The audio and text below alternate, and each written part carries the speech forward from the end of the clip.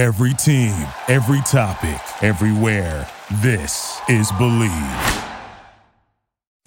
It's the Locked On Podcast Network, your team every day. I give a rat's ass about Twitter.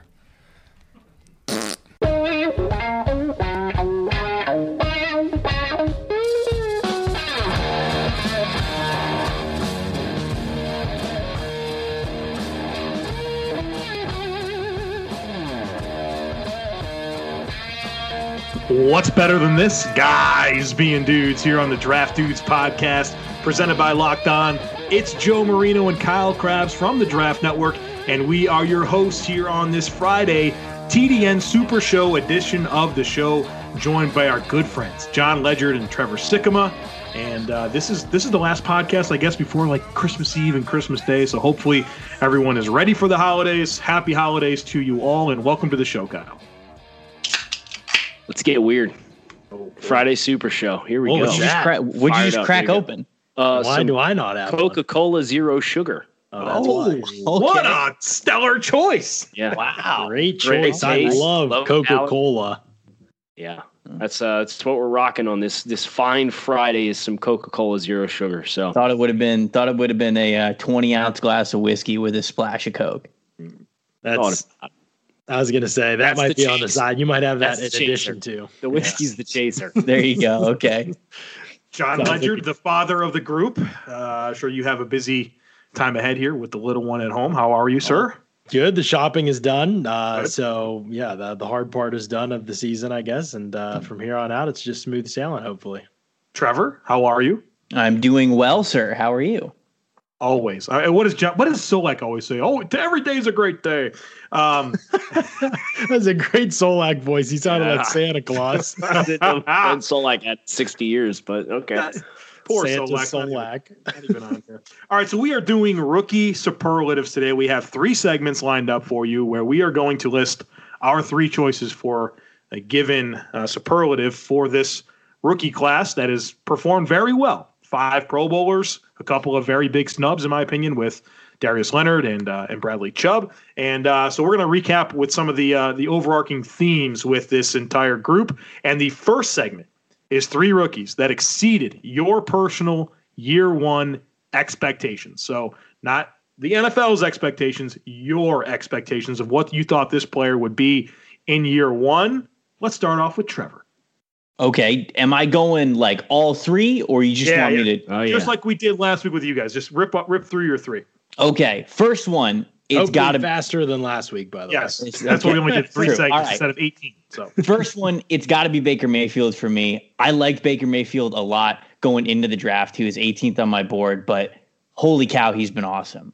He's been about as good as you can imagine for the prospect that he was. I was a little hesitant. I just wondered how it was going to translate for him going from the offense that he had at Oklahoma to the NFL, specifically the Cleveland Browns. I know that didn't have to do with my board at the time, but he's been awesome. I mean, there's no way around it. He's been fantastic in so many different ways, both on the field and I think in the locker room, already just becoming a leader of that team and helping change the culture in Cleveland. My next guy, got to find him here. It's got to be Leighton Vander Esch because I had him 52 on my board and he's a monster. So he's doing way better than I thought he was. I liked his tape at Boise, but I don't know. I didn't love it. I know John has talked about this before. After he saw him at the combine, John kind of flipped the switch and he was like, all right, this dude's going to be a player in the NFL. And not the testing, the demeanor, man. Like just right.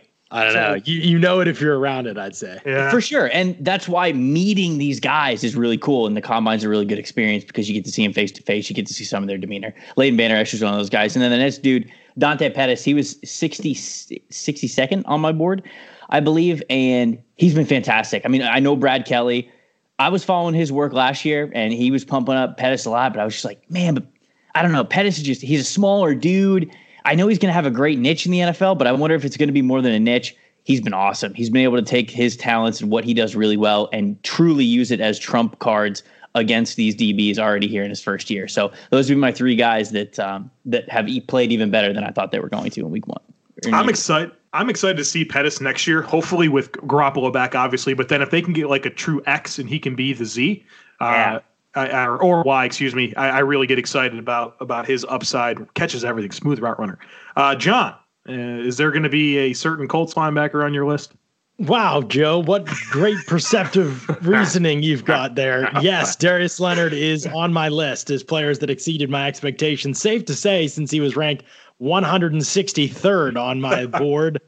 I think this is the biggest miss of my career as a draft analyst. Not only and it's befuddled me and puzzled me to no end because I've gone back, I've looked at his tape from college again, and I was just like, I don't know, man. Like, not really sure what happened, but it still doesn't look good to me. So, I think that he's clearly playing a lot more athletic than what he's tested at, and I didn't know he was injured during his testing until after the draft had happened early in the season. I found that out. So I think that obviously there's some things that go in his evaluation that make you go, okay, maybe, that could have been avoided if I had known that or whatever. But still, like, I wasn't impressed with his tape either, and I think he's been unbelievable in the NFL. So definitely exceeded my expectations there. Braden Smith, too. I had a third-round grade on Braden Smith. I didn't hate Braden Smith or anything like that, but I did think he was a little bit of a reach where Andy took him. And I didn't love him as a guard. I mean, that Raekwon Davis tape, that tape against Alabama, he just got tossed around. And I thought there were pad level issues and didn't think he was really violent enough, more of a finesse type of player. And I wondered to Brandon Thorne, I said, what would you think about moving Braden Smith to tackle? And I hadn't heard anyone say this at all. Just because, if you're more of a finesse player, I'd expect you to have a better chance of success at tackle than a guard. So it was something we discussed, and then sure enough, they moved him to tackle early in the season after the season had started, and he's been really good there so far. So we'll see if that can be a long-term, spot for him. But I was excited to see that they moved him, and then to see him doing well there is definitely this early, especially for an offensive lineman, has surprised me. And then Deshaun Hand is the other guy. I mean, I know I expect him to be like a solid run defender, but I don't know, man. Like, I guess he's been kind of good as a pass rusher too. I mean, PFF says that, Lions guys say that he's actually done some things as a rusher. That never happened at Bama. Like, I don't even need to go back to his tape. I watched every Bama game multiple times over. He just didn't make any impact at all as a pass rusher. So I'm glad to see his game seems like it's taken on kind of another level there maybe. And, hopefully he can – I know he's not playing as an every down guy right now, but if he can evolve into that, then he'll really have outplayed my expectations for him long term. Good call on Hand. I remember writing that report and thinking to myself, this is a slow burn pass rusher. Yeah. Did not expect him to have that type of impact. Kyle, what do you have for us? Yeah, Braden Smith was one that stood out to me as well. But for a name that we haven't talked about, how about Avonte Maddox? Avonte Maddox for Philadelphia Eagles and his impact plays that he's making in the secondary, kind of pressed into action all over the place for the Eagles. And I evaled him out of Pitt as a corner, and I was like, okay, like this guy's like pretty twitchy player. I ended up giving him a round 5 grade, and he's been very impactful on the back end for the Eagles and making big plays for them. Maddox was a lesson for me because he was at the East-West Shrine game, and I got to watch him for 3 straight days in practice. And by the end of the 3rd day, as the nickel corner, he was calling out plays, identifying audibles, locking dudes down on the inside. And I was like, man, I really like this guy. And I just didn't do anything with it. Like, I almost just didn't even think about it after that week. And so he was a lesson for me, when I see something like that to trust it, because I didn't do much with that eval after that week. I was just like, oh, that was a nice week for him. But shoot, it should have taught me something about him. Yeah, that's one of the values of the All-Star events, right? Is like you get to see how quickly a player processes information, and to be able to make calls in that kind of situation in a practice setting where everybody's learning it, and whoever that guy is that kind of rises to the top and is able to handle that information, it's usually a pretty good omen for them as a player. The other one for me, I like Jesse Bates. I had him 63rd on my board. I had a 2nd-round grade on Jesse Bates, but he's been a stud for Cincinnati. So for him to step in as a young defensive back and be able to, prowl around the football the way that he has on the back end has been impressive for me. Anytime you get guys that are redshirt sophomores stepping into the NFL level, you're going to have some questions and some apprehension. And I thought Bates had all the talent in the world. He had great length, great ball skills, great fluidity, but he wasn't a consistent tackler. And that's still true, by the way, Kyle. Yeah, you didn't miss that part. and he needed to be better with his spacing on the back end. Well, I think the spacing's better, and he's been productive as a tackler, even if his finishes and his misses are still present on film. I thought he was a top 12 rookie in the NFL this season. Yeah, I wouldn't argue with that. Sure. Valentine's Day is just around the corner, and it's only fitting that this important interruption is brought to you by Manscaped. Manscaped is the best in men's below-the-belt grooming. Have you thought about what you're getting your loved one this year? Or maybe you want to give the gift of sweet-smelling Grundle bliss to your partner. I'm talking about the Manscaped Perfect Package 3.0.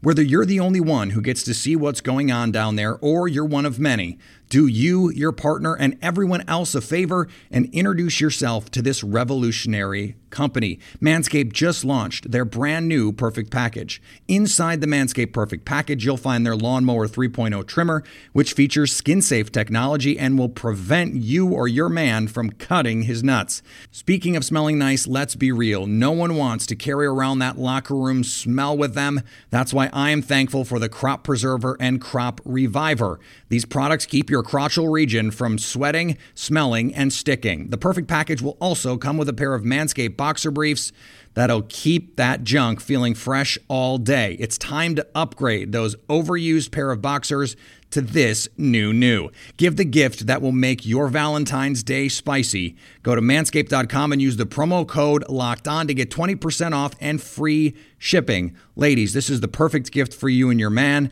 And men, your partner will thank you. Trust me, he will thank you. And guess who else will thank you? Your balls will thank you. 20% off and free shipping when you use the promo code LOCKEDON at manscaped.com. Got a third one, Kyle? Braden Smith. Oh, Braden Smith. Okay, yeah. Gotcha. All right. So I'm up here. I also have Braden Smith. Don't want to repeat. Wow, I did not expect three people to pick Braden Smith. That's kind of why I picked him. He's been good, right? So I had him 80th on my board. It's a third round grade, which means I think he can eventually be a starter, after week 5 and be a good starter. And you think about things like some of the struggles that some Auburn offensive linemen have had acclimating to the NFL. He had 3 years of experience. He switched around a little bit between guard and tackle. I thought he was a guard in a tackle's body, and then he winds up being a really solid starter, which if you look at this offensive line situation with guys acclimating to the NFL, they don't catch on that quick. And I think between him and obviously Quentin Nelson, Mike McGlinchey, Frank Ragnow, we've had about 4, Will Hernandez as well, 5 guys that I thought have really been what we truly call a plug-and-play starter. I think that's a really overused term, especially for offensive linemen, but those 5 have proven to be that. And so I was a little surprised so early for Braden Smith. One guy I thought, Phillip Lindsay, right? I mean, he's 5th in the NFL in rushing yards, the first ever undrafted rookie to be a Pro Bowler on offense. And, I don't fault myself too much for this because it didn't eval Phillip Lindsay. But, when you talk about this volume of work that we do, you're trying to come up with a manageable list of prospects to evaluate that you think are going to get drafted. Well, Phillip Lindsay's 5'7", 184 pounds. He's the all-time all-purpose leader for yards at Colorado, and he doesn't get a combine invite. He wasn't one of the 32 running backs invited to the combine. That says a lot. And then he goes undrafted, right? Nobody thought he was going to be this. Right, nobody. Yeah, nobody. And not even the NFL who did evaluate him. So he signs on with the local team there, and he looks like he's a dynamic offensive weapon. He is. He's a Pro Bowler, 991 yards. He's great. He's the first rookie undrafted Pro Bowler ever. I never knew that, but he's the first one ever.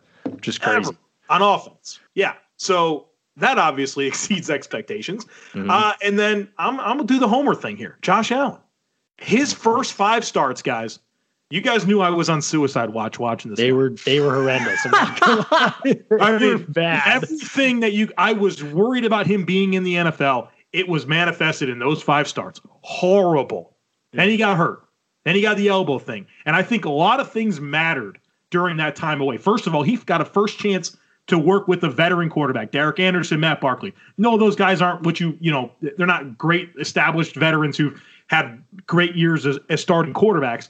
But having an opportunity for once, he entered the season with Nate Peterman and himself in the quarterback room. That time with those guys mattered. He had an opportunity for the offense to become less reliant on Kelvin Benjamin, and he made magic happen with Robert Foster and Isaiah McKenzie.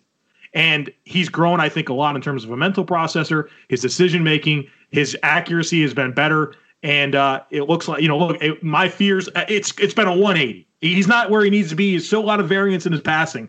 But for a guy that I had 90th on my board that thought was truly a developmental guy, for me to believe that and at week 16 here, that Buffalo may have its guy, that's a lot different than what I thought I'd be at this point. All right, let's move on to our next segment. 3 rookies that failed to meet your expectations in year one. John, floor. You got me first? Yeah, John Ledger. All right, here we go. Ronald Jones is just killing me. He's killing me. He's in the most ideal situation. Where did you rank him? Where did you rank him? Oh, like 15th overall. He had a first-round grade for me. Yeah, I had crazy explosive. I was a big fan of his game. I thought that he ran through contact well for a smaller guy. I mean, all the traits. He had so many highlight reel, unbelievable runs last season. And, I mean, the dude just looks completely lost at the NFL level.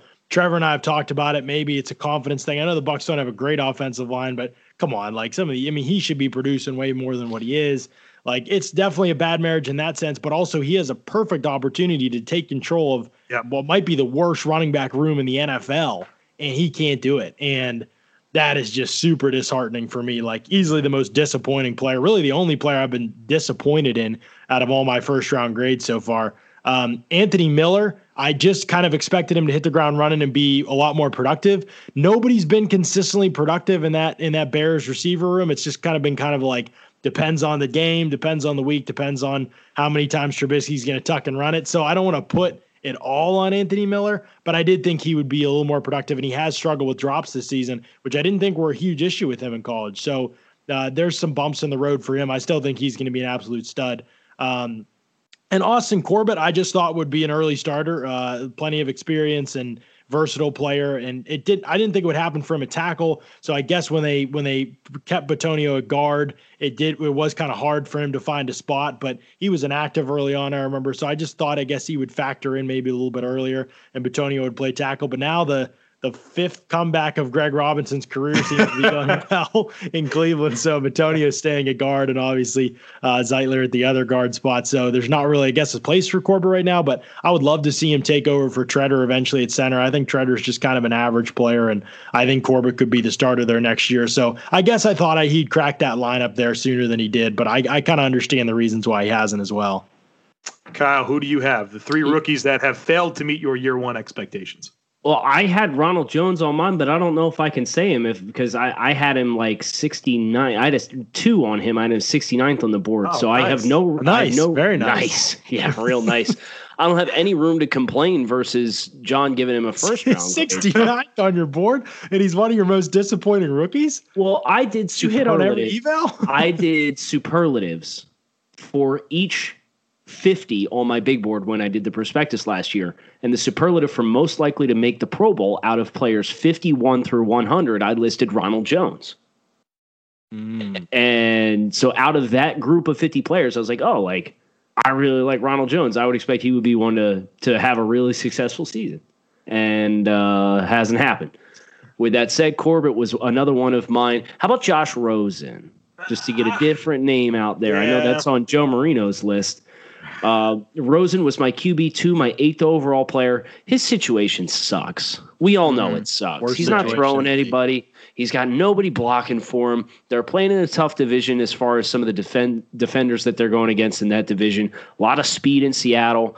The Rams have unblockable guys up front unless you're one of just a handful of lines in the NFL. And he's, I think, thrown 4 pick sixes this year. He's leading the league in pick sixes. So Rosen struggles. If you look at the context, you can understand why and understand that he's in a very unfavorable spot right now. With that said, I wasn't expecting him to look like the worst first-round quarterback picked, which is kind of how it looks right now. I know there's ups and downs with the other guys, but Rosen just doesn't have the mobility to survive in an unfavorable environment the way some of the guys. Yeah, like if Lamar Jackson were in Arizona or Josh Allen were in Arizona, they would be making more plays with their legs.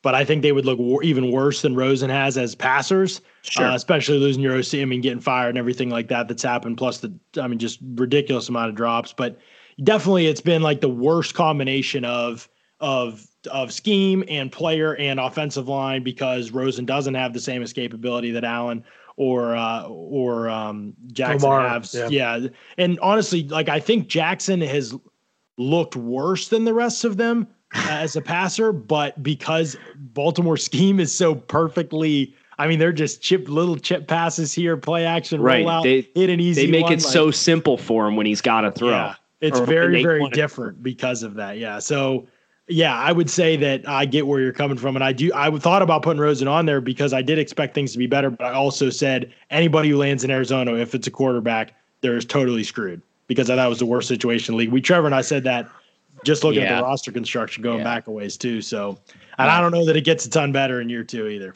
Right. Pocket passer with no pocket. It's tough. Tough spot. It's tough. I know, like a couple weeks ago too, he was getting rid of the ball third fastest of any quarterback in the NFL, and still getting ruin him. They're going to ruin him. See, damn it, Trevor. What do we got, man? I was just going to put one more out there real quick, since I have two overlaps with John. And it's not that he's been bad. Joe, you and I have talked about him, and you know his season intimately this year. But Tremaine Edmonds has had some ups and downs with consistency, and I had him 4th on my board. So you look at some of the other linebackers in this group, and he's been outplayed by some of these other guys. And even though I think Tremaine's ceiling is tremendous, he hasn't been the top rookie linebacker, and I had him rated as my top rookie linebacker. Yeah, his peaks are really, really exciting. I didn't want to offend you. I was just saying. Look, it felt like that whole segment was at me and John. All right, like, what's going on? Trevor, what do we got, man? Am I allowed to say Roquan? Can I do that? Yes, please. Yes, Roquan? Go right ahead. He's been a beast. Has he? Yeah. I mean, like, the first 2 games were a little rough, but maybe. All right. Maybe I haven't watched enough Bears games then. I was just like, I've barely read about Roquan, like, at all. And every time I'm hearing about the Bears defense, I'm not even. I guess if you thought he'd be a top 10 rookie, which I guess I did. Right. I mean, that's kind of the way that I'm looking at it. Like, I don't think he's been top 10, but top 20 Roquan was 2 on my board. So I thought Roquan was going to come in and, for sure be a top 10 rookie. He missed all camp too, remember? Well, no, I know, but it's just whatever. Sure. It's weird. That's why I asked. Like, can I say Roquan? Because I know he had the time that he missed in camp. Then it took him a little bit to get it going. And I know he's been doing good as of late, but I didn't know if you're saying he's been good the entire time he's been playing. Okay, maybe not. This is NFL Under Review, local experts on the biggest NFL stories. The NFL Honors Awards show was last week, and one surprise when it came to Defensive Player of the Year. This is Bear Motter with your Los Angeles Rams update from Locked On Rams. Aaron Donald would have been the first player in NFL history to win the award 3 straight years in a row, but it wasn't the case at the NFL Honors. That award this year went to Stephon Gilmore, and don't get me wrong, Stephon Gilmore had a great season. 6 interceptions, 18 pass deflected, 2 touchdowns. He had 53 total tackles. Stephon Gilmore won the award with 21 votes. Chandler Jones came in second with 14. TJ Watt with 10. Although Donald says this doesn't bother him, I see him putting this chip on his shoulder, working even harder, and coming back stronger in 2020, which is a scary thing for the rest of the NFL. For more NFL news, subscribe to the Locked On NFL podcast only on the Locked On Podcast Network, your team every day.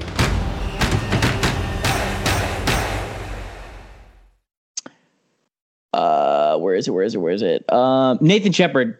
I had Nathan Shepard 11th on my board, and I thought that his transition to the NFL, I thought he's been fine, but like, I just thought that his transition to being such a dominant player was going to be a little bit better.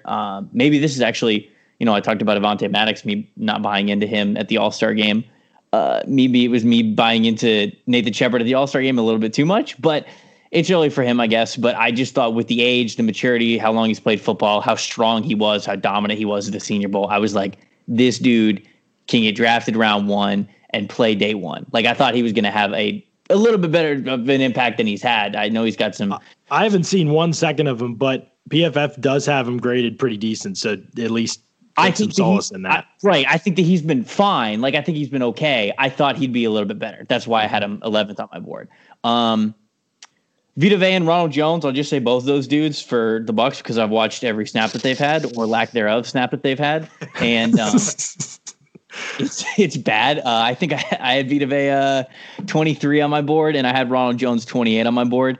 And they're not great. I mean, Vea came in, he had to reshape his body, he had to lose a bunch of weight, which you might have kind of expected, but then he gets hurt for all of camp, and they gave the excuse like, oh, he missed training camp, so he's got to get his legs underneath him. Okay, well, it took getting a stern talking to from general manager Jason Light for Vita Vea to even remember that he's a giant human being who can pull those. Like, the mentality literally. That was the funniest narrative, as if Jason Light going to him had unlocked his potential. I love that story. That was funny. Every time we asked Vita about this, like, we keep trying to ask him, like, hey, what was the conversation between you and Light? What was said? What did he tell you? And, like, at the beginning, he's like, I don't want to really say anything. But every time we ask him, he kind of like tells a little bit more about it. And it was basically like, bro, you're a monster. Like, what are you? You're playing like a baby. Like, you're not even doing what you're supposed to be doing. Because even on the plays where they put Vita Vea in, his impact was not even felt. It was terrible. So Ronald Jones also can't even get on the field. Honorable mention, since Kyle did it, Taven Bryan. He's been really bad for Jacksonville. So there you go. He?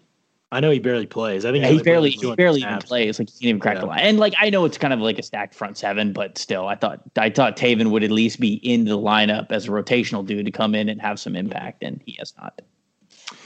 All right, my three. Ronald Jones. He was my 45th draft pick. He was my 45th player on my board, 38th draft pick. Again, the situation to be the feature guy, and he's got 23 carries for 44 yards on the season. Unbelievable.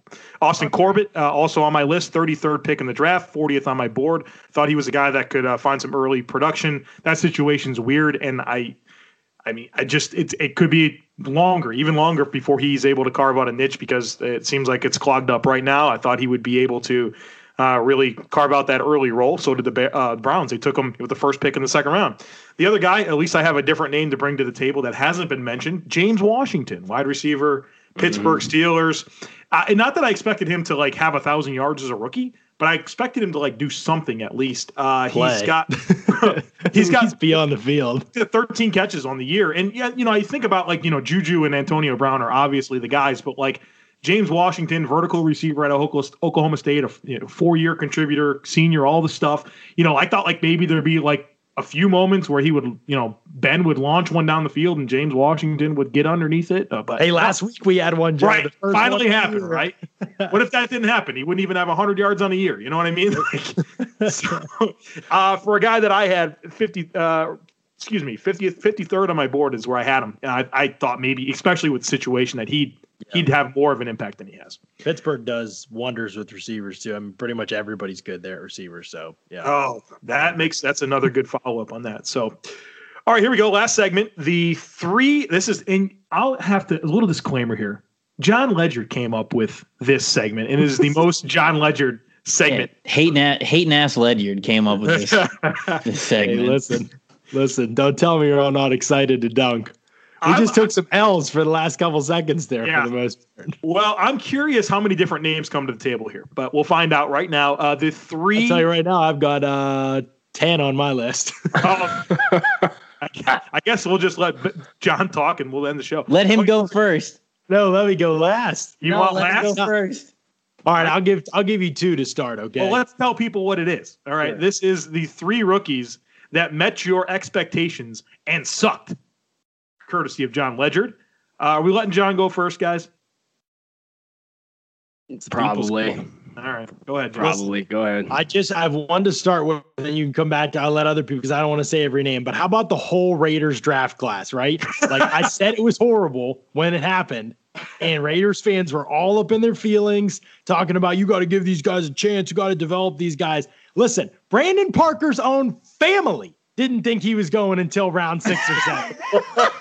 His own family. He's the first pick in the 3rd round. Dude cannot cut block. He's in the NFL. He's starting at right tackle, and he cannot cut block. Colton Miller has allowed 14 sacks at left tackle, which was another joke of a pick. He was a 4th-round talent. Brandon Parker over here, I mean, maybe he gets drafted. Nope, Raiders take him, 65th pick overall. He's got tools, John. He's got tools. He's given up 9 sacks with those tools, and he's only started like 3 minutes. Both of those guys are horrible. PJ Hall was a 5th-round player, developmental player. I know he had great athleticism, so he was going to get drafted higher. He can't even crack the lineup there and on a full-time basis, playing part-time, and hasn't been great when he's played. Arden Key's done jack. The best pick in the draft is Maurice Turst, exactly what I said would be the best pick. Raiders fans, I dunk on you all because I told you how this draft would end up, and so far, I've been right.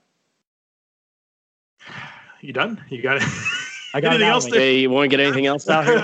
Names on the list if you guys want me to go, but I'm going to let somebody else. I don't want to say everybody because I know some of you guys share these players with me. All right. Well, we'll go back to you, John, if there's any that need to be covered here. Kyle, go ahead, man. Yeah, Colton Miller was on mine, but it was worth it to give Colton Miller up. How about Mike Gesicki?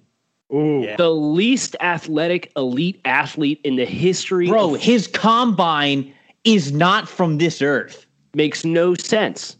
It makes absolutely no sense because the man trips over his own feet probably 5 times a week trying to run routes across the middle.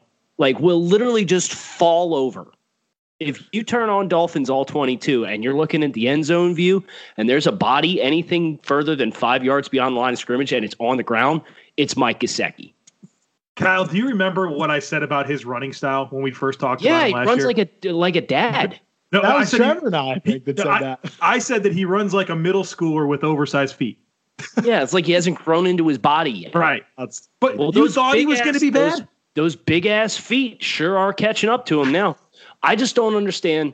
I had him 70th. I had a 3rd-round grade on Mike Gesicki. He went the 2nd round. How do you draft him over Dallas Goedert? Yeah. The Hayden Hurst drafted over Dallas Goedert, man. I don't understand it. Listen, I'm about to piggyback right off of this. Can we just dunk on the whole tight end class? Because I told you all they were garbage other than Goddard, and it's been garbage other than Goddard. Hayden Hurst went in the first round. Hey, man.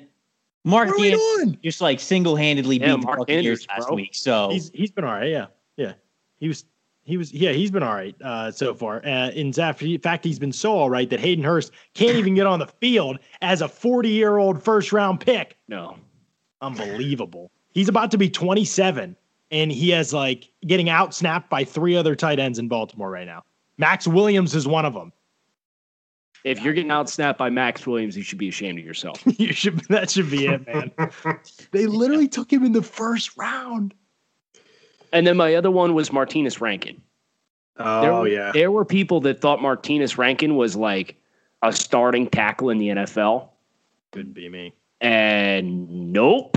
Let me tell you, Rankin was tried to play out there and was terrible, and the Texans realized the error of their ways. But I remember the pre-draft process, there were people that were talking about Martinez Rankin as a potential starting tackle in the NFL. It was always wild, and you saw the product on the field. It was wild. Agreed. Trevor, any names to bring to the table? The only one I would say that hasn't been mentioned is when the Bucs drafted MJ Stewart to play nickel corner.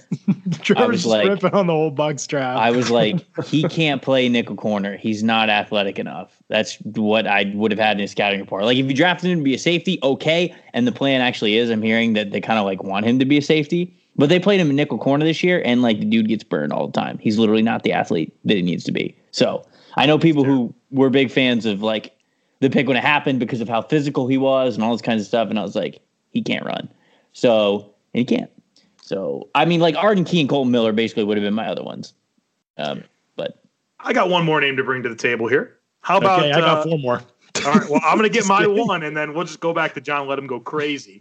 Remember that time the Seattle Seahawks took Rashad Penny with the 27th pick in the draft? Where'd you have Penny? 96. Ooh. I had him like in the same spot, I think. I had him 96. And that's and he's actually kind of emerged a little bit here as a very nice complimentary back to feature starter Chris Carson, who is closing in on a 1,000-yard season.